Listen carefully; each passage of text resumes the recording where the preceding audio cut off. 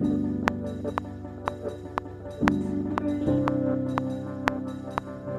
Advent Podcast. Day 9. The scripture reading for this morning is Psalm 2, 9-11. Thou shalt break them with a rod of iron, thou shalt dash them in pieces like a potter's vessel. Be wise now, therefore, O ye kings, be instructed, ye judges of the earth, serve the Lord with fear, and rejoice with trembling. The poetry reading for this morning is Meditation on Soteriology. The poet is in labor. I confess the obvious, my inadequacy to translate, famine to bread to feed all the hungry children on earth. Wish I could invent a happiness machine or dollar tree blossoming with non-taxable revenue for small businesses.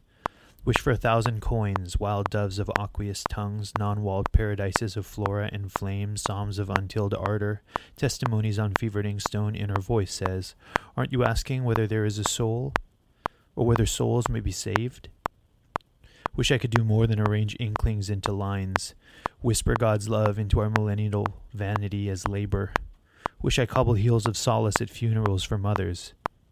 In a vision, Jesus is a little older than I am now, bleeding on iron pikes driven to bone. See a letter in the shape of a T-square, pin on pin. Wonderful how he fulfills his divine assignment, what he is called to do. Night drops like a black lily. The labor is finished. At the head of the psalm stands the king. Psalm 2, with his law.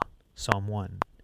The Lord in his goodness gives his people the law to meditate on day and night, that they might flourish like riverside trees. He gives them the king too.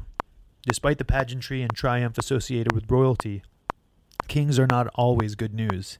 At times spoiled, at others ruthless, they seldom keep their eye on the good of the people. When Israel first asked for a king, they made it clear that they weren't interested in the reign of God.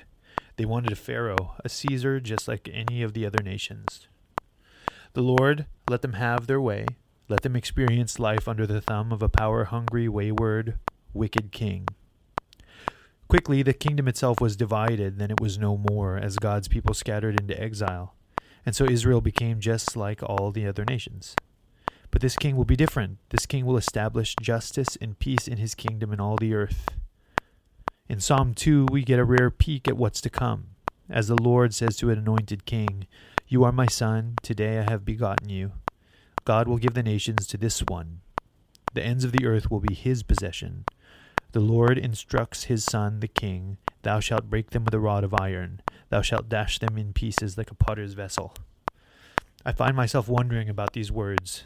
The son will quote-unquote break and quote-unquote dash in pieces the nations. The language of destruction seems ill-fitting to the one we await during Advent.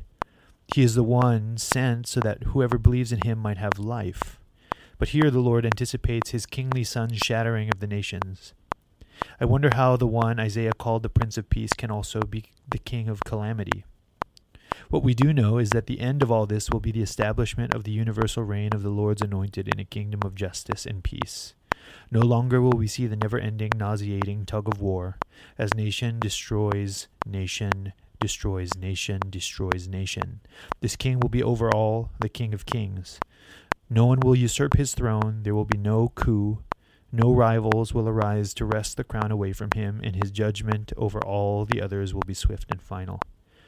The psalmist's warning is apt. Be wise now, therefore, O ye kings, be instructed, ye judges of the earth. Serve the Lord with fear and rejoice with trembling. After all, perhaps there is time for repentance, time to declare allegiance to the Lord's King. Will you pray with me? O coming King, we await your arrival with joy and fear. You and you alone are the Lord. We declare our allegiance to you, the good and mighty King over all the earth. Come quickly, please. Amen.